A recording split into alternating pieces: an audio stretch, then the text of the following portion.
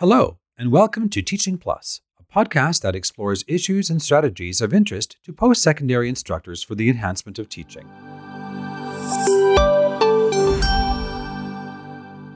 Hello, Teaching Plus listeners. I'm Anita Parker, educational developer at the Center for Teaching and Learning. Today, I have the pleasure of speaking with Heidi Cossey. Heidi is a PhD student and teaching assistant in engineering, and Heidi has been doing some interesting research in teaching culture at the University of Alberta. And today, we get to learn about her findings and recommendations. Hello, Heidi, and welcome. Hi, thank you so much for having me. I'm really happy to be here. Oh, my pleasure. To get us started, please introduce yourself and tell me what you've been up to in your studies and in your research. Yeah, so I am a PhD student, like you said, in engineering. But this past summer, I did a research assistantship with the Center for Teaching and Learning as part of the Graduate Teaching and Learning Program Level 4. Okay, so you chose the topic of teaching culture. Can you define teaching culture and the elements of it? Yeah, absolutely. So defining teaching culture was kind of the first step of my research because I didn't know what it was. So based on kind of what I've reviewed, teaching culture requires a shared campus commitment and support of teaching excellence. And it also requires meaningful and constructive assessments of teaching. So to establish a teaching culture, you need a campus-wide commitment. It can't just be, one really motivated instructor. It has to be everybody. It has to be campus-wide.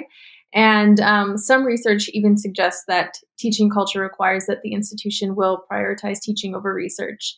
And so that's kind of a really interesting idea. I know there's a lot of research institutions across Canada. And so prioritizing teaching is definitely an interesting aspect of teaching culture. Not everybody agrees that it's necessary, but certainly it's possible. And then based on the literature review, I came up with sort of 5 elements of teaching culture. And this is kind of based on the 6 levers of teaching culture that Shaw et al. Identified. So the first element is institutional policies that prioritize teaching. And there's really kind of a general consensus that institutional priorities set the foundation for a strong teaching culture across the university. So that can be policies, initiatives, strategic documents that emphasize the importance of teaching. And then they have to be supported, of course, by leadership and administrators. The second element is the faculty engagement in teaching. So it's really needs to be, like I said before, a campus-wide commitment to teaching. And so one method of kind of increasing faculty engagement could be creating teaching collaboration groups within faculty, giving them the opportunity to discuss pedagogical successes and failures and to share activities. And because personal values of teaching will probably vary across different demographics, it's really important to engage all faculty members in developing a teaching culture. The third element is institutional support and resources. So there's a number of examples of this. One of them would be teaching and learning centers like CTL, also professional development sessions, sufficient funding for appropriately sized classrooms, functional classroom design, and laboratory sessions. So just things like that can help improve and engage students. And then the fourth one is the assessment of teaching. And this one is really key in all the literature. They really emphasize assessing teaching. And so they emphasize multiple means of assessing. So student evaluations is one. That's a big one at the U of A here. But also things like peer reviews or teaching dossiers and portfolios. And so coming from or making sure that you have different sources of evidence. So not just students evaluating teaching, but also, peers or administrators, and then also the teacher themselves evaluating their teaching in the form of a self-assessment.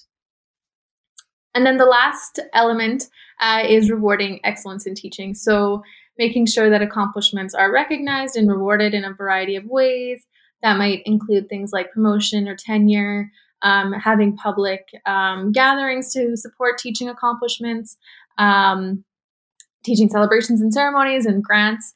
So there are a number of ways that you can reward teaching excellence. And I know the U of A does a pretty good job of that as well. So I really like how you scoured the literature and you were able to pull out these 5 elements. So beyond the definition, how do you measure it? So you set out to measure our teaching culture at the U of A. How did you go about that? Yeah, so when I was looking through the literature, it was limited on other institutions that have measured teaching culture. There were, a handful, but there wasn't an abundance, I would say. But most of the studies did create surveys, and then they had the teachers answer those surveys, and then they looked at different demographics. And so we did a very similar thing, creating a survey to measure teaching culture at the U of A. And so tell me about the survey that you created and distributed. What kinds of questions did you ask? Who completed the survey? How many people answered it in total? Yeah, so we had a survey with 20 quantitative questions, and that used a 5-point Likert scale. So do you agree, strongly agree, disagree, those kinds of things. So that was for 20 questions. And then at the end, we had 2 qualitative questions as well. So we distributed that through the Academics Digest at the U of A for 3 weeks. And we invited anyone in any teaching capacity at the U of A to join the survey. But we didn't have graduate students join. We just had anyone who was teaching or, sessional instructors, things like that. And then we looked at different demographics as well. So we looked at which faculty they were in, their primary role at the U of A, their gender, and then their years of experience as well. And so with that, we got 86 responses, which I was pretty excited about. Yeah. What did you find out? What did you learn? So I will talk about the demographics briefly. So we got responses from 19 faculties, which was really exciting. A quarter of them were from arts, and then we had science and medicine and dentistry and a number of other faculties as well. And most of the respondents were full professors, and then associate professors and assistants and everything like that. And then for years of experience, we had the median was about 20 years, but we had a range of 0 to 49 years. So just a really good range of experience. So that was really exciting. And so for the survey, we had 4 questions for each of the different 5 elements. So we could assess how strongly they felt about each of the elements at the U of A. And so what we found, so on the Likert scale, it was 1 to 5. And for most of the different elements, the median was about a 3.3 over 3. So that means that most of the participants generally felt the same about teaching culture at the U of A, and they all kind of felt neutral about it. So they didn't strongly agree that there was really good aspect or strongly disagreed. For the most part, they felt kind of neutral. But of the 5 elements, there was one that kind of scored the lowest and shows the most room for improvement, and that was the assessment of teaching. So it scored a 2.3, so which is between a disagree and a neutral. So of the 5 elements, that would be the one with sort of the most room for improvement here at the U of A. And what was really interesting is that we didn't see any statistical differences across the different faculties or genders or primary roles. So everybody kind of felt the same about teaching culture. And that is a little bit different than some of the other surveys that are out there for teaching culture. Usually they might find a difference across demographics, but they're also asking participants how much they value different aspects of teaching culture rather than if it's present or not. And so I think that value piece really might bring out differences in demographics, whereas we were just asking, do you think it's here at the U of A, yes or no, and not how much they valued it. And I think that's where you might see those differences. So you said that the one area that had the lower score was an area of improvement. So was that how you approached the interpretation of the results of areas that were higher would require less improvement and areas that are lower are you frame them as opportunities for improvement? We weren't really necessarily looking at it to see what we could improve or not. We just wanted to see, how are people feeling about teaching culture at the U of A?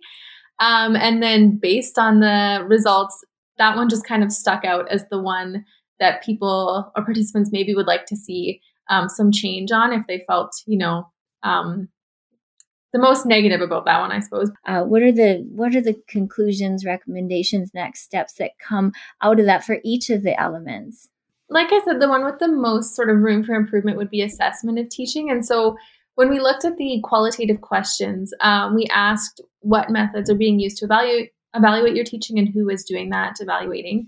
And the vast majority of the respondents listed the USRIs by the students. And there wasn't a lot of other answers. And so that kind of looking at that, perhaps there might be other ways that we can assess teaching here at the U of A, and maybe not just, once in a semester, but maybe multiple times to get feedback from the students, or things like peer evaluations or teaching dossiers and self-assessments.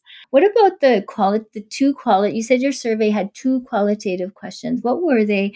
And so those would have been questions where you got some longer responses from the people who answered the survey. What did you learn from those in particular?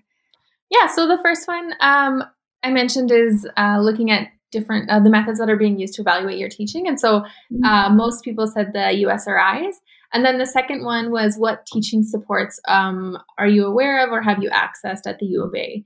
And the majority of the respondents listed the Center for Teaching and Learning, which is really great that they're taking advantage of that. And then some others that were also listed was the Festival for Teaching and Learning, and then some teaching conferences and faculty teaching seminars. So those are really great and kind of speaks to the institutional supports and resources, and then also faculty engagement in teaching if they're able to go to those teaching conferences or department seminars. So that was really good to see those responses. Yeah, it is good to see that they see their supports being, both at CTL, which is at CTL, we're here to support all of the university, but also that they are recognizing that they do have some in-house supports as well. Because you asked about the presence of these elements and didn't go into the values of the respondents on these elements, what did you learn from the literature you reviewed? What kinds of questions would be asked about the responders' values around these?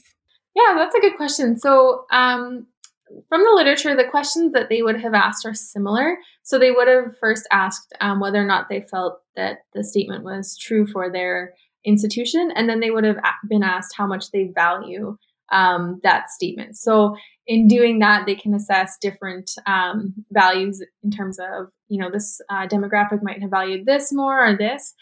For example, one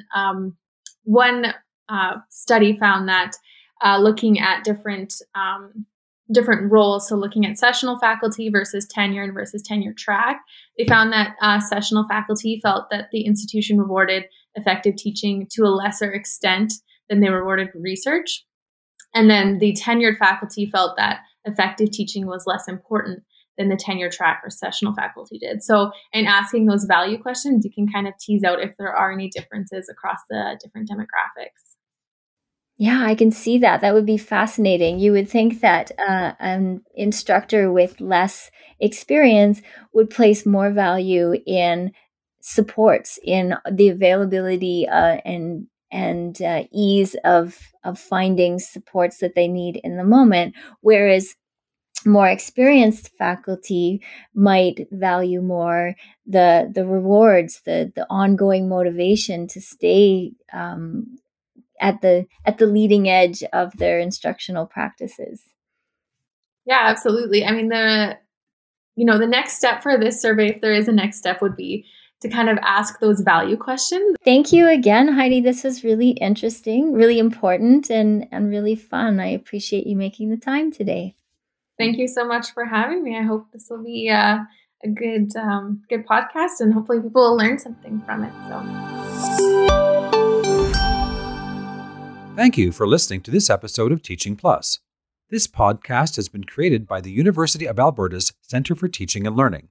You can get more information on any of our services by going to ctl.ualberta.ca.